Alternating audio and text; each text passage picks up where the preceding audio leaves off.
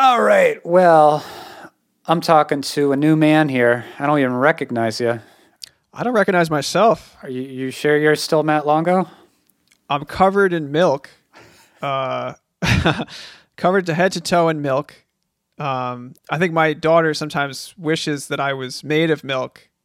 I would be even more useful to her than I am at the moment. But so I am a dad. I'm a dad now. Proud papa. I am very proud. I'm so proud of her. I've not been more excited for like someone shitting than I am God. now. Like there are things like that where it's just like I never thought I'd be like, this is excellent, fantastic. Like you shit today. You did a good shit. These are the things that excite me now. That's me on the podcast, sharing a song with something to say about it, with Thin Lear and Niagara Moon. Yours in my opinion. So I do think that this will affect the podcast, like probably the kind of content that I'm going to bring to the table. So everyone can be very excited for that. You're going to be like, yeah, that's a cool point, but can we get back to talking about stinky diapers? Yeah. Yes, exactly. Well, I had a great time. Should we introduce ourselves first? All I've said is that I'm a dad. You are a dad, and you are also... People, that's all they need to know about me is that you can call me Dad. All right, Dad. My name is Thomas Irwin, a.k.a. Niagara Moon, and I'm talking with Thin Lear, a.k.a. Matt Longo, a.k.a. Daddy. A.k.a. Daddy. Now, how does it work? Like, can I call you Daddy now? If you'd like. You know, it's very funny, like in the hospital, like the hospital staff, they all called me Daddy. And I think it's because there are so many couples in there, you know, that they're sort of they're not going to remember everybody's name. So, but when they called my wife Mommy, like it was less weird. But then I would be like walking down the hallway. They'd be like, "Oh, did Daddy get his visitor pass today?" And it was just like it was always a strange interaction. Daddy, can you come here? Yeah. It was just it was uncomfortable for me to be referred to in that way and just passing conversation. But okay. But with me on this podcast, it's cool. But yeah, with you, it's totally normal in this context. Yes. So in the spirit of me being a dad, I'm bringing something to the table today, which I think we could very safely put into the category of dad rock. I thought that would be nice to do and a good introduction back to the podcast for me. So we've never talked about this group before. I mean, I feel like I could probably guess how you feel about them, but Fleetwood Mac. Okay. Ooh. What are your feelings on just to get it out of the way? What are your feelings on Rumors? On Rumors, so obviously that album is ridiculously gigantic. And its stature, I wouldn't agree with its stature as one of the best albums of all time, you know, if you just judge it by commercial sales. But a lot of the tracks on that album I do quite like a lot. There's a couple that I'm not as impressed by, but you know, overall, the best you're going to get out of me with all my snarkiness is I don't think it's super overrated. Secondhand News is a jam. That's a great song. You Make Loving Fun is a jam. There's some good stuff there. Don't Stop Thinking About Tomorrow is annoying to me personally, but that's neither here nor there. It kind of got overplayed with the Clinton campaign too. It was like sort of ubiquitous. So we all know that record is like the ultimate FM radio album. You can't escape it.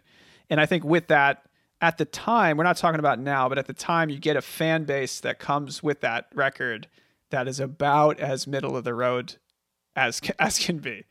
You know, as middle of the road as an audience can be, you get with that record. The Dreamers. So, sure, yeah. So I'm going to talk a lot today about Lindsey Buckingham and just how weird this guy is. Oh, yeah.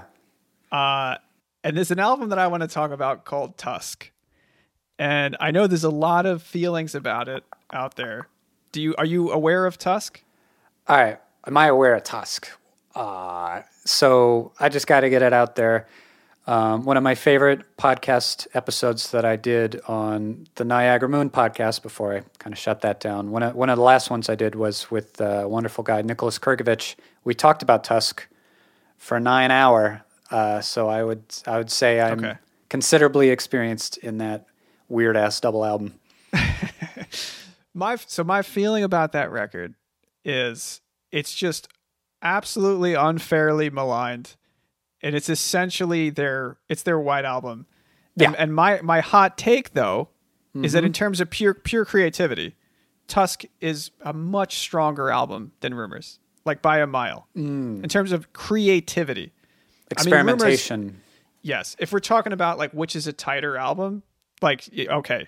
Right. Of course, Rumors is a tighter album. It's a clean album.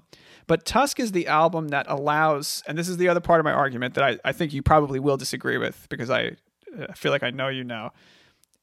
This is the album that allows Fleetwood Mac to thrive today in indie circles because it adds a rough-hewn dimension to the band's legacy.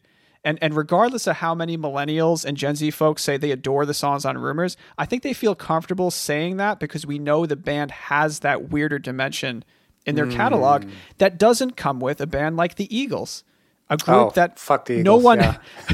I mean, we're not seeing the Eagles pop up on TikTok and millennials and Gen Z folks saying, "I love this band." Why is that? Because Don Henley will sue the pants off you. Don Henley will come after you. He'll go after your family. Yeah.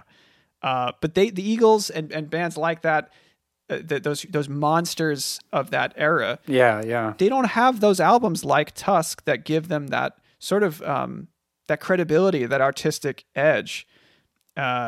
And beyond that, Tusk is just like, it's a legitimately great record. And it's not just this left of center weird thing. Like there are songs on it that rival the production of Rumors that are like sit side by side with lo-fi ones that sound like they're like alt 90s tracks. And I think it's that fan base that we were talking about before that really give Tusk its unfair reputation because they released it to this public that was like, where are my FM radio hits? But I spend more time with this album now than I do with Rumors. There's just a whole lot more that is mysterious and challenging about it. So I want to play you the coolest song on the record. It's that first tune there. By the way, what is dad rock? I don't really know. I mean, it's I think it's like of a certain. It's not just of a certain era. Like it's a style of music that I think is like guitar based. There's like a lot of solos, probably like maybe raspy vocals or something. Like it's things that a sound that I think you would equate with like John Mellencamp or something like that. Like it's, I don't know. To me, it has like a real negative connotation to it. But I don't know if everyone looks at it like that. I've heard Wilco described as dad rock, which is like, don't understand or agree with, like Yankee Hotel Foxtrot. Like I can't imagine. Ooh, is it the sound of, hey, we can rock out, but we'll still be home on time? Maybe that's the sound. Maybe that's what it is. In which case, like, yeah, I don't know what bands you put in that category. Well, I'm very excited to hear this track. Looks like you're showing me The Ledge. I love The Ledge. I'm showing you The Ledge. Here we go. Let's do it.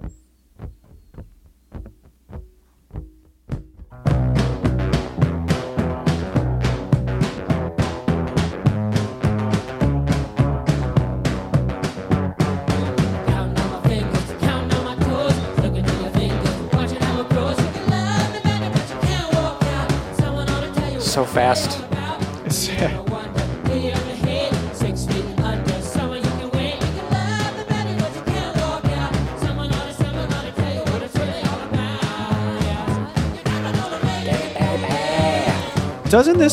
Doesn't this remind you of like early? I'm gonna pause it there. Doesn't it remind you of like early McCartney, like when he was doing that like homegrown thing? Yeah, you could tell. Yeah. He was making it in the studio. Like you can hear He's just embracing being a weirdo.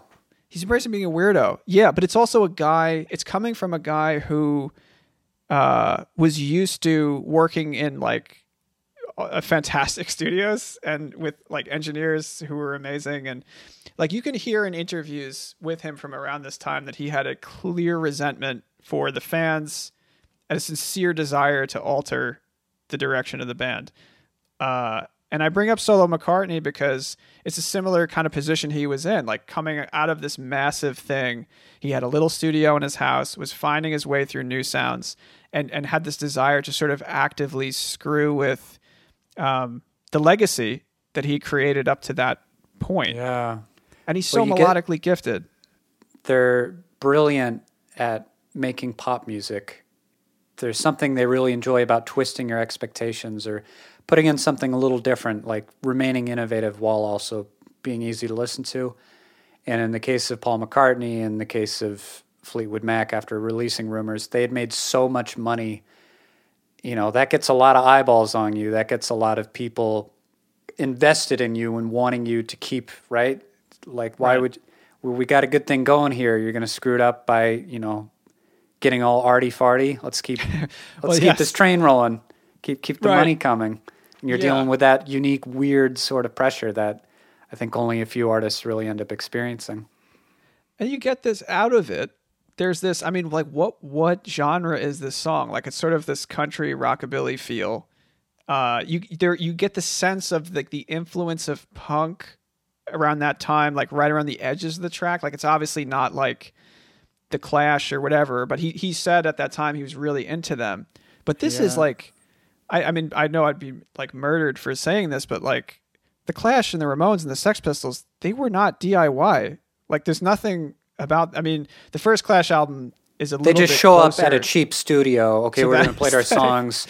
All right, engineer, just do your thing. We don't know what's going on. We just showed up and want to play. Like the Sex Pistols and the Ramones, like those bands are produced out the ass. Like those records are really tight. Like there's nothing DIY sounding about those albums. The first Clash album, yes, I think you could make that case, but like this track, it's coming from Fleetwood Mac and it sounds more rough around the edges and DIY than anything on a Ramones album or any Sex Pistols official releases. Kind of consciously so, right? I think that's what, you know, either you spend a ton of money on the equipment and the process and the people, or the money goes into giving you time to experiment. And even if you're just kind of plodding along, you don't know what you're doing, you gave yourself enough time to land on the right thing, which you couldn't do if you're broke like the Ramones, just starting out, okay, we got a few days in the studio, go, and then we got to be back out on the road.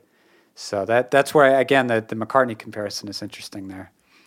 Well, this is another thing that you're sort of leading me towards that we talk about a lot on this podcast. We love to talk about this on this podcast. So one day we'll have to, go to therapy together and figure out why. But like this idea of just throwing money at art and like what that results in, especially when you're dealing with really talented people and you give them access to everything. Like, what do you get? And this is a record that cost $1 million to make, which is insane. And also, like, it cost $1 million then. So, like, for inflation, what is that, like close to $4 million or something? Like, who knows how much money? My nose is going to start bleeding. Right. And I'm sure their noses were bleeding too from the amount of cocaine that was in the studio at the time. Right. Yeah. I mean, they were living in excess from the fallout of Rumors, like having expensive meals in the studio. This is a record that could not be made again. It's like the most expensive, aesthetically indie album ever made. It's the most expensive post-punk album ever recorded. Sure. Like there's this amazing video on YouTube where Buckingham is in his home studio and he's brought these like dry. Have you seen it? Yeah, he's like doing push-ups in his bathroom and shit. He loves the tiling in his bathroom. I would encourage. Yes, I encourage all of our listeners to go watch that on YouTube. Like he has these dry tracks, and he's come from the expensive studio. He's playing them through speakers in his bathroom, and he's hung a mic in there, and he's going to then record that, bring in those treated tracks back to the expensive studio. Like that's just like it sort of reminds me, you know, that band Youth Lagoon. they had that album, I think it's called Year of Hibernation, and he was talking about how he wanted it to sound like sort of far away and recorded through a speaker, like mic to speaker away from himself in a garage somewhere to like get the ambiance of that. Like, this is a very DIY experimental thing to be doing on the follow-up to at that point the biggest selling album of all time. And like, how did the Eagles respond to Hotel California? They tried to do Hotel California 2. How did Michael Jackson respond to Thriller? You know, I'm going to go even bigger. This is not that. And I think it's probably really, I would imagine, difficult to steady oneself artistically after something that changes the culture. It's so big. And the response was just like pretty crazy. And I don't think we'll get another record like this. It's hard to imagine it. From what you're saying too, like all the money that was thrown at it, like how would this record turn out now? Would it even get to this point? You wouldn't have, I mean, really, Tusk is, to my mind, similar to the Final Cut, the Pink Floyd album, where one member just like frickin' took over the band and used it for their own purposes, with sort of not really getting permission to do so, just like, you know, domineered.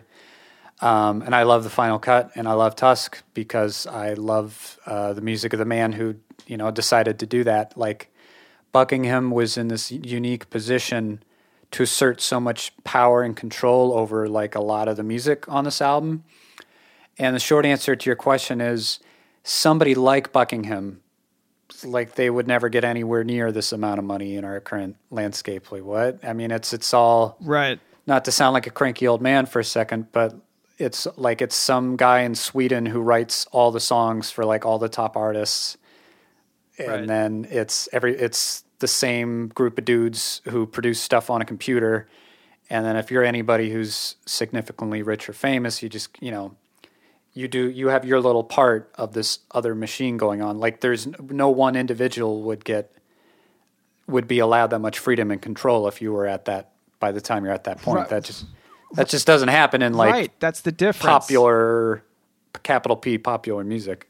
But yeah, I mean, like obviously Fleetwood Mac bringing this to the label must have terrified everyone. Yeah. And to the glee of Buckingham talking about, I would have loved to be a fly on the wall when, you know, whatever record company first checked it out and realized how, quote unquote, uncommercial it was actually. Right. Yeah. It's just sad. It's sad to think like, like if one of those artists did want to sort of break free of the confines of what is expected of them, would it get to that point? Because then it was sort of like, all right, let the artist work, and then they would look. The record label, I'm sure, was like maybe a little up their asses, but you know they would wait to see what it sounded like. I don't know if it works the same today. I don't know if you'd be given that amount of time to come back to them with something this weird. Like they would sniff around probably before that point. Yeah, because you wouldn't, like I was guessing at before, I think you're just one part of a bigger machine when it comes to, you know, what you're hearing in those songs, like what's on these albums. All right, so let's listen now to, this is my favorite tune on the record. Yeah. This song is like, I don't know why it wasn't a hit. The first time I heard it, I think I listened to it like 4 times in a row. Ooh. It's just a perfect song. And it could have been on Rumors. I think I would call this a perfect song. Yeah, it's a perfect pop tune. You only get to say that 10 times on this podcast, that a song's perfect. This is number one. I think I say it probably, I think every time I'm talking about something positive on the podcast, I probably say something. But there's a lot of perfect songs out there. And this is one of them. All right. Okay. Let's do it up.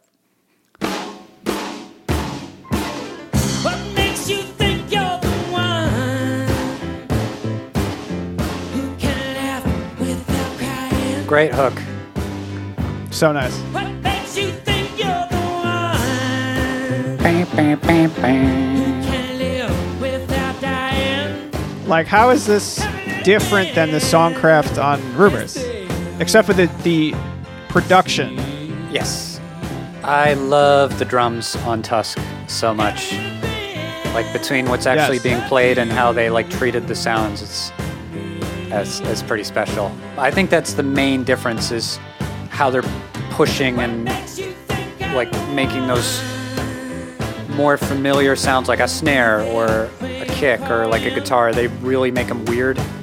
I think that's what mostly sets this album distinctly apart from Rumors.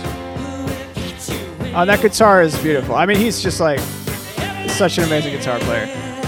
And he does that like Yoko Ono thing partway through the track. He starts doing that, and yeah, the drums have that almost like Mo from Velvet Underground, like in their intensity and simplicity of just like sort of bashing it. Yeah, it's just fantastic.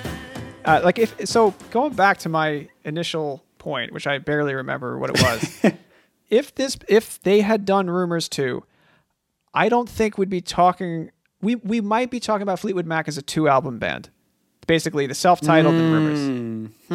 You know, and we might be talking about them in a way that we talk about like AOR or like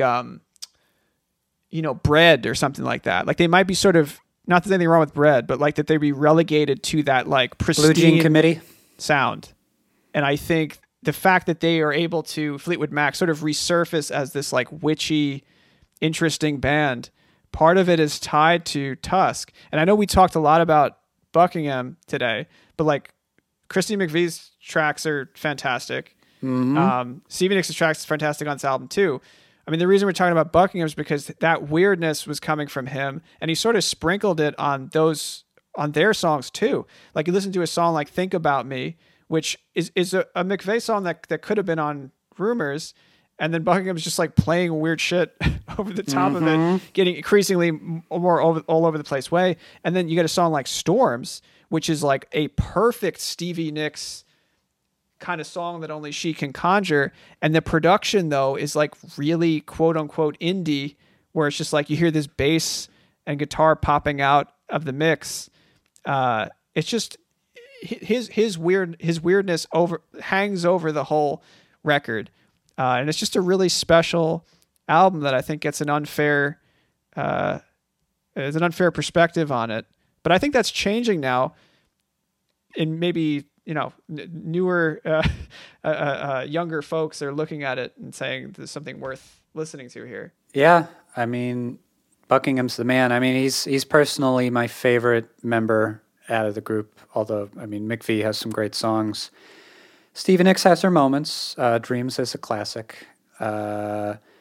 And this was a window where he really got to take a lot of control. And you can see it just in the number of songs that are explicitly written by him.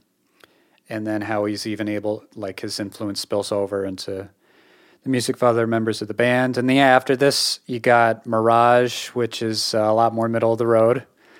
There's a little bit on Mirage that I'm down with, mainly just the McVie stuff because she's always consistent.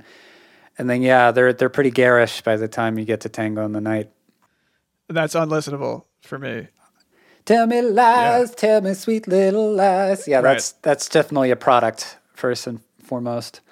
Tusk is very unique. Yeah, I mean it seems like they snapped back into place after this, where it was like, okay, like we got a lot of party's over. Bad criticism there. But Mick Fleetwood actually says this is his favorite album of theirs. So he shines the most in this one for sure. Oh, he does. His drumming is so nice. But anyway, I think I've gone on enough about this album. I will say one last thing. There's a Camper Van Beethoven cover of this album that's like front to back cover that's really interesting and worth listening to. And it's also fun to read if someone has no life, to read the reviews of this record from when it came out and then compare them to the sort of reappraisals that have come out recently. Like I love doing that when critics like so obviously screwed up. You get that a lot. Yeah.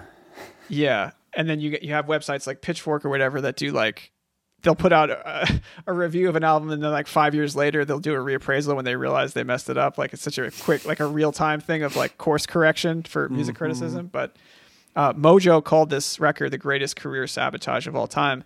And I think... Oh, that's so clickbaity. It's very clickbaity. Yeah. And it's only true in the short term Because I think in the long term, as I said, I think this is the thing that keeps them alive with younger folks. This kind of sound gives them that extra dimension. Yeah, where otherwise they would just be firmly in Eagles territory. Not that those guys have ever hurt for money or fame, but yeah, those poor guys in the Eagles. Yeah. This Tusk is awesome. So if that's what I was supposed to agree with or not, I forget what your original point was, but it's okay because you're daddy. I agree that people should check out the entirety of Tusk if they have not already. So in other words, you agree with Daddy? I agree with Daddy. Okay. Daddy That's all knows I best. wanted to hear. Yes. That should be my new catchphrase for when I don't remember what my other catchphrase That's is. the first T-shirt for this podcast is Daddy Knows Best. Daddy knows best. And it's just a big picture in my head. All right. So Thomas, what do you have for me today? I'm looking forward to listening to a non-Tusk track. Yep. This one's a long time coming. I'm not even necessarily the most excited to talk about this. There's other episodes. Always a good way to start. Always a great way to start a topic. Well, there's other episodes that I would probably enjoy doing more personally, but this is my PSA. I'm doing public service for this one. We have to. Wow. So it's like a health. This is like a. Okay. Yeah, people need to know. I just got to set the record straight here. This is part of my duty. This is like a root canal. This is like the podcast equivalent of a root canal. Yeah, it's we've been putting it off for a while. I think we just best get it over with. And the very rough draft, the sloppy version that I since refined of what I'm putting forward today, is Greatest American Songwriter. Oh boy. So you hear those three words. Who are you thinking? Who do you think I have in mind? Greatest American Songwriter. Let me think about that. Probably not. I mean, I don't think you'd say Randy Newman. I know you like him a lot. All right. Well, so the final draft of the more carefully thoughtful way to say this is Greatest American Pop Recording Artist of the 20th Century. Has got to be Paul Simon, right?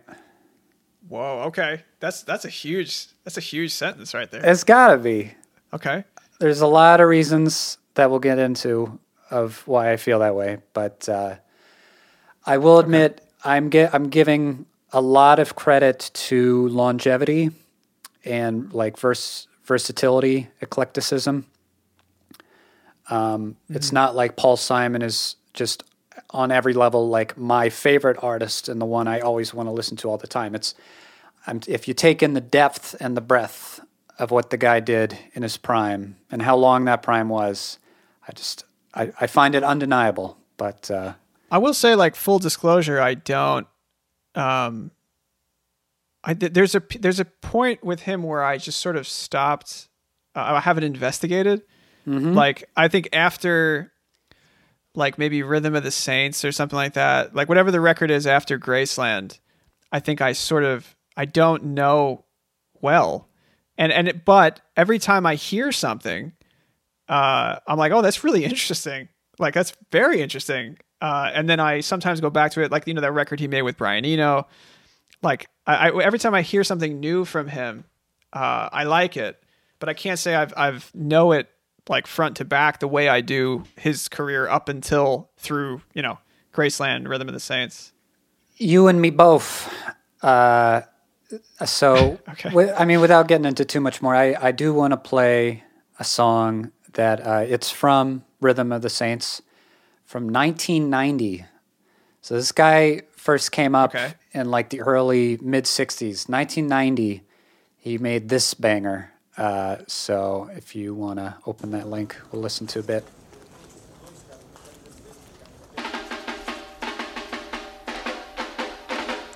I'm hearing drums.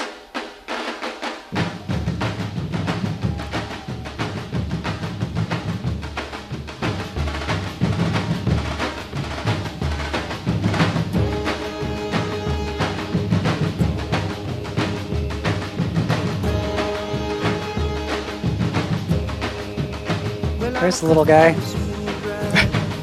Oh, maybe I'm a dog who's lost his pride. I don't expect to be treated like a fool no more. I don't expect to sleep through the night, so people say.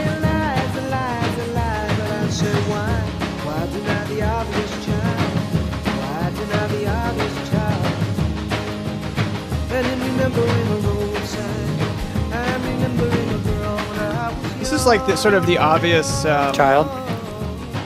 This is the direction that. Yes, this is the obvious child. Is what I'm gonna say. This is like the direction that you get to from like Cecilia or something like that. Had a lot of fun, had a lot of money. We had a little son, we thought we called him Sonny. Sonny gets married, he moves away. Sonny has a baby, he moves away. Sonny gets Sonny a day back. Yeah, so that's an excellent point. I'll pause it there for now. Totally agree.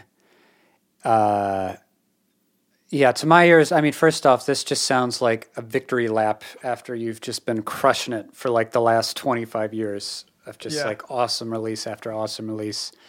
Part of what I love about Paul Simon's music so much, and it's just only one facet because he's got a ton going on, but his ability to take in really exotic influences and...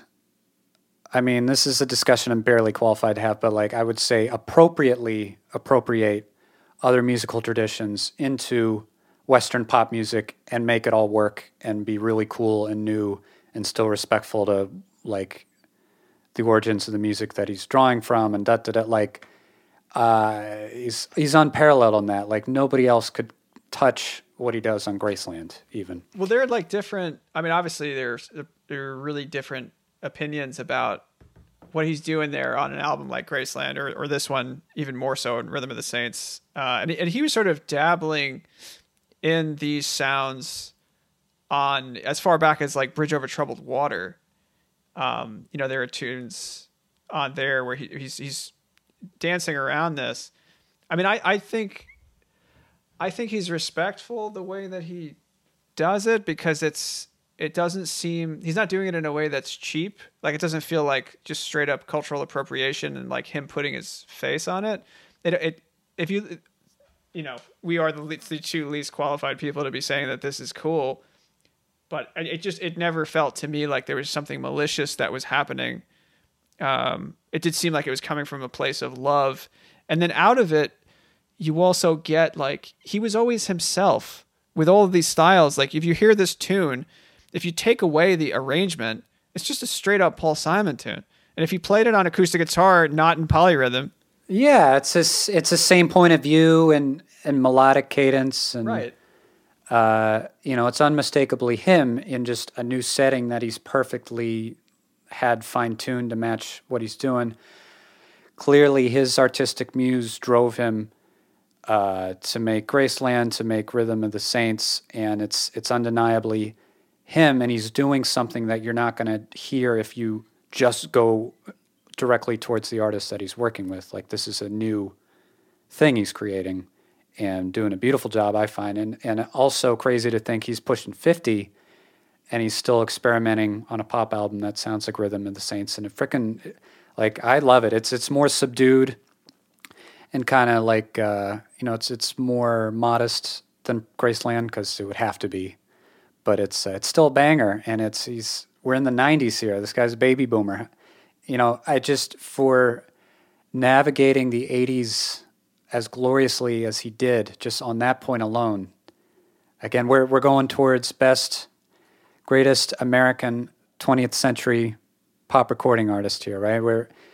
That's just another feather in his cap. But Buckingham is funny that you brought up Lindsey Buckingham. I feel like he's one rare exception where even just like his latest record had a couple of songs where I'm like, oh, this slaps a little bit. This is fresh. Like this, I would not guess this guy is, in his 70s or whatever, but it's rare. And Paul Simon was always himself, was always doing something new, incorporating new interesting influence. And we've barely talked about what he did with the old Eraserhead there, that whole run. In the 60s. Eraserhead.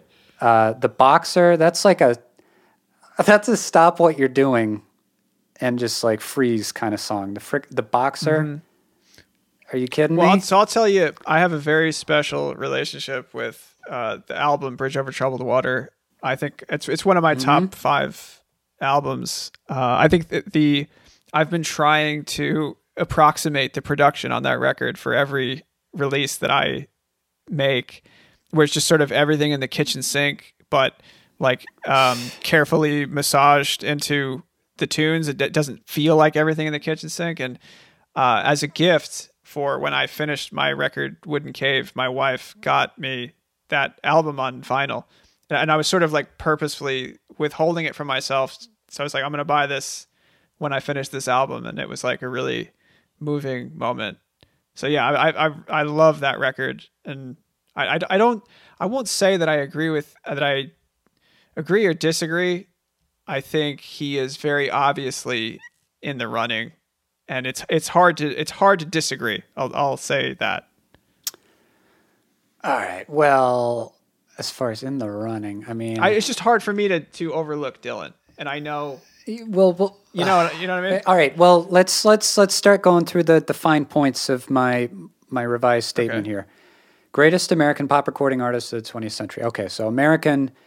I mean, we're ruling out Joni Mitchell and Neil Young. Those meddling Brits. Leonard Cohen, Neil get Young. Out of here. Yeah. You stinking Canadians here. Different contest here. Exactly. I said pop because I don't want to go down like the Miles Davis, John Coltrane rabbit hole. I'm not talking about those guys. I'm not talking about jazz. I'm not talking about Hank Williams, Woody Guthrie. I'm talking about recording artists because I don't want to get wrapped up in talking about the Gershwins or Irving Berlin or Rodgers and Hammerstein or Bob Dylan, because I'm talking about recording artists. And Bob Dylan hates recording, as far as I can tell. He wants to get out of the studio as fast as possible. Even if he hates it, still we have the product. I mean, I think the argument you could make with Dylan is that his best period was clearly a shooting star like period in the 60s. It was very short. Maybe through part of the 70s, but even the 70s is sort of sporadic how good the albums are. It's very confined, but it's really good. Yeah, I mean, again, I love me some Blood on the Tracks, but like I said earlier, I'm giving a lot of priority. I'm very biased for variety and longevity. Just in any given year in the second half of the 20th century, X artist put out an album. Is it good? Chances are we're talking Paul Simon. Like I can't think of anybody who really meets him on that. There's somebody that I would maybe say is number one, but I think there's a bunch of different like caveats to it. And it's all right. What do you got? It's Sam Cooke, and I say Sam Cooke. Like there are things like, I mean, the songs that he wrote, like his best songs are brilliant, but obviously change is going to come. I mean, obviously though he did have a lot of covers on records too. So if you're talking about like, consistent songwriter, maybe not, but also his career was cut ridiculously short, tragically short. He really could have evolved into a no-brainer if yes. He kept going. Yeah, I agree. He was just hitting his stride. Yeah, he's somebody who I maybe would put there, and that's why I say like in the running, like sort of like him, Paul Simon, Dylan, Otis Redding. I think like those. Otis Redding was cut so short too. And I guess that's the problem. That's a problem. Now you could say Stevie Wonder. Oh, okay. I wouldn't disparage you too much with Stevie Wonder, but then you're just talking about that run in the 70s. Right. So it's very similar to the Dylan thing, where it's like, okay, so Stevie Wonder's classic album run is like better than anything. But I have my own problems with it, but that's another episode, I guess. Oh, that is a whole different argument that we would have. But like that 4 or 5 album run is just like ridiculous. But yes, it's sort of confined there. I mean, he has some good stuff before that, but I don't know how much you could say after is at that level. So it's very much like Dylan, I guess. Yeah, it really just comes down to who else is in We Are the World. Yeah, who else? Yeah, Springsteen. That's your cast. Oh, but neither of us have brought up Springsteen. So Springsteen was somebody else next. He was after Stevie Wonder on my honorable mentions list. Interesting. I can get into the boss. I've had many an enjoyable time with his music, but he can do like 3 different kinds of songs, tops, kind of. Agree. Like he's, especially if you listen to The River, it's like the same Agreed, three yes. kinds of songs over Three and different over kinds again. of songs in different permutations. Yeah. Yes, agree completely. Yeah, I don't think he's in the top of this conversation. But if that's your deal, like, I get it. I'm not here to say that the boss isn't the boss. He could kick my ass. He could kick my ass pretty good, even at like 70, but doesn't put him in the top 5. Well, so that's what I mean here, man. It sounds like the absence of a disagreement is going to be an agreement here. Interesting. He held out for so long and was doing so many cool new things, and then he just the death knell is making that stupid Cape Man Broadway musical. I don't know if you know anything about that. I know nothing about that. It sounds so. It's like he put out Rhythm of the Saints in '90, and then the next thing you see from him is in '97. He's got songs from the Cape Man, and just the hubris caught up with him a little bit. Like it's a pretty panned Broadway musical. I tried it a little bit, but he's like, he is singing from the perspective of like a Puerto Rican street gang member, and I'm like, This is not your story to tell here, dude. Like this is just any criticism you want to throw his way, just throw it on the Cape Man. And then I don't know. By the time you get to the 21st century, he doesn't hold my interest anymore. Okay. He sounds too. I don't know. Don't you have that with every artist where they're just past their prime and except for 2. Oh yeah? David Bowie and Leonard Cohen, who for me like kept doing great shit right up literally almost for Bowie like until his breath was leaving his body. Yeah, I know he's got his Lazarus there. Yeah. And also like Heathen. Cohen. What did Cohen do at the end? You Want It Darker, which I think is like maybe his heaviest record and just like weird and beautiful. And I think even if you don't love Black Star and You Want It Darker, like those records compete. Like they compete with what any indie artist is doing right now. I mean, in my mind, they blow it away. But like they're contemporary. Those are new sounds that they're doing, whether you love them or you don't love them. Like they're pushing it. They're pushing the boundary. Yeah, I think I might just be ageist, and I don't like hearing old people sing. All right, I didn't say that. Scratch that off the record. So that's the opposite of dad rock. Scratch that off the record. In any case, both those people you mentioned are not American, so get them out of here. True. Very true. Paul remains really, and he had this peak from the early days of Simon and Garfunkel and up until, at least in my mind, Rhythm of the Saints. I freaking love that solo debut album, Paul Simon, where he's got his little cute parka on. Like that, just so many songs from that take my breath away. Congratulations. Yeah. Congratulations. Yeah. I mean, but like Duncan. Great song. Yeah.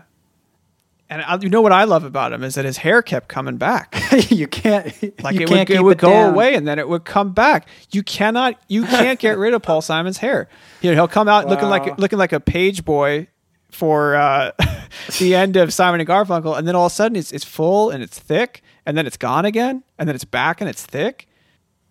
He's a complicated man. Yeah, I'll tell you what. He's a consecrated boy. Yeah, that's right. I'll tell you what he couldn't do is pull off a mustache. That's some rough stuff. No. That's the one big failure in his life. The other song I want to show you is from the period people were kind of feeling like he was slipping a little bit. He had One Trick Pony and Hearts and Bones. Particularly Hearts and Bones seemed to get some hate at the time. If it's guilty of anything, it's just a little soft. It's a little too kind of safe, and it has that sort of overproduced gaucho effect you were talking about from our last episode. But even there's some amazing songwriting going on, and I wanted to talk about Train in the Distance in particular. Okay. Do you know that one? I do not know this song. All right. Well, let's get in the party. So the overall theme and story of the song is pretty explicit. It's just his marriage isn't quite working out. There's a lot of Paul Simon songs like that, like, oh, I guess things aren't going to work out. It's cool. Yep. I'm the first to admit it, but I'm the last one to know. It's all right. That's his whole demeanor there. But I'm not searching for hidden meaning there, but the chorus of this song, we can hear it, and then I'd be curious what it means to you. I think it's just a perfect example of he can have multiple interpretations with what he does, and that's what I love about him so much. His lyrics really open up schools of thought. But here we go, Train in the Distance.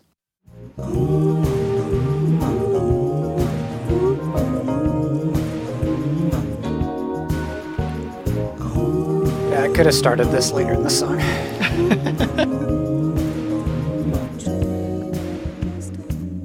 She was beautiful as southern skies the night he met her. She was married to someone. He was doggedly determined that he would get her. He was old, he was young. From time to time he'd tip his heart, but each time she withdrew. Here we go. Everybody loves the sound of a train in the distance. Everybody thinks it's true. Everybody loves the sound of a train in the distance. Everybody thinks it's true. I do not know this song. I don't know this album that well. This makes me want to listen to it. It's got depth. I mean, there's a couple tracks that feel a little slighter to me, but it's worth it. Yeah, it sits nicely in the mid '80s pocket there. I was going to ask you if it's an '80s record. Yeah, I think it's like '83, and the one before that isn't as strong, but still kind of a curio is One Trick Pony, which he also had a movie come out starring him around. That's a little awkward, but always a good idea. Yeah, there's like that period in the early '80s, especially where pop stars are like, "I'm killing it with music. Let me make a movie. Let me carry a whole feature-length movie." Yeah, Paul McCartney. Oh man, that's not good. The best part of that movie, and I can't find it on YouTube anymore, but like Lou Reed plays like a sleazy, manipulative like record producer who's like trying to wrestle some more creative control. And wait, in the One Trick Pony movie. Okay, that sounds worth watching just for that. Yeah, it seemed like an inspired performance. But so we're talking about Train in the Distance. It's from the album after, but it's the same like softer period before he starts exploring with world music. But yeah, everybody loves the sound of a train in the distance. Everybody thinks it's true. That's like, what is the sound of one hand clapping? Like that's just like you can just meditate on that for a while in my mind. But I like the production of it. I think he does. You're right in that he sort of, a lot of our favorite artists hit that like dog shit wall in the 80s of just everything sounding like the 80s and just really dated and cheesy. And the producers took over. Right. It seems like he kind of sidestepped that a little bit because it still sounds like him. I mean, it's not so different production wise from like Slip Sliding Away or Still Crazy After All These Years or something like that, where it's just like, it's a little bit more sleek, but it's still very organic and heartfelt. Yeah, it makes me want to listen to that album. I sort of wrote it off. Yeah, well, Renee and Georgette Magritte with their dog after the war is it's a nice one. Oh, I'm almost done. It's like 5 more minutes. Yes. Oh, I got a whole piece. Thank you. It's nice to be fed. It is nice to be fed. That's a good partner. All right, we'll wrap things up soon. But she seems very nice to you.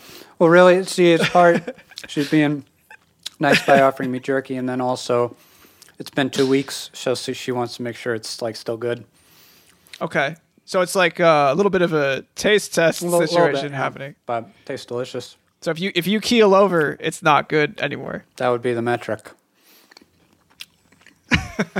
Well, all right, so I've gone in a million different places here. Excuse me while I chew this jerky. Basically, what you're saying is you're taking my sort of non-committal answer as an agreement on Paul Simon being the greatest American songwriter. Which I'm okay with you saying that. It doesn't bother me.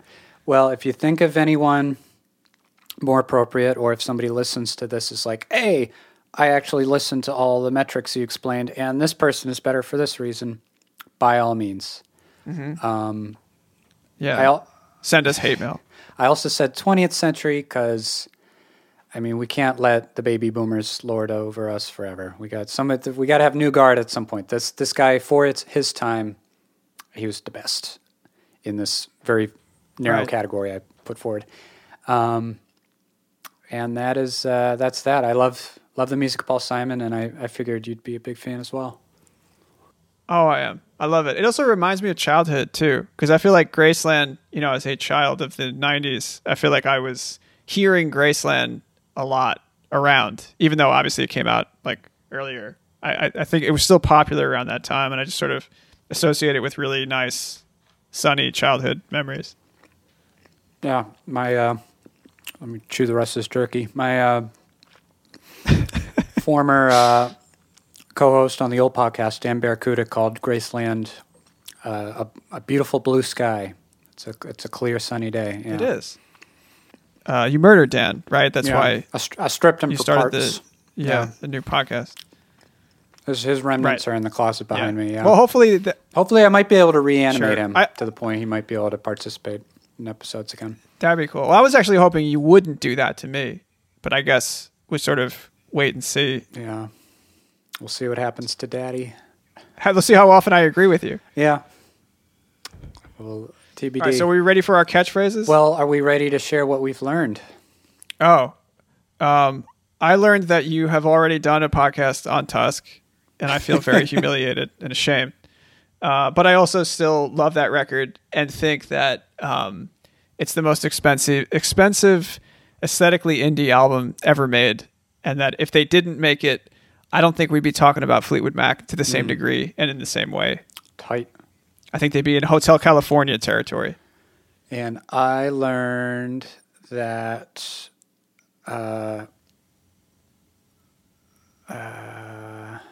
That the jerky is bad. And it's affecting your brain. who are you? All right. Well, what do you got to say for yourself to wrap all this up? To say for myself, I'm in love with my daughter. I am sort of over the moon with how much I love her, and it affects everything that I do now. It's like I think about her so much, and I think I put on Tusk like by accident, and she responded to it because she gets like really pumped up if she hears something that she likes, and then I was like, all right, I'm gonna do the podcast about this now. So future Alma decisions will be made All right. for the ensuing podcast is what I'm saying. Yes. And then you're also supposed to say, Oh, and my catchphrase now is Daddy knows best. And he does. He really does. yeah. What's your catchphrase again? My catchphrase again. Well, it's good that you agreed with me. That's a solid win. Because I was going to say it'd be rough if you didn't. We'd have a problem because I could be wrong now. But I don't think so.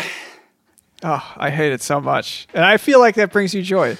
Oh, most indubitably.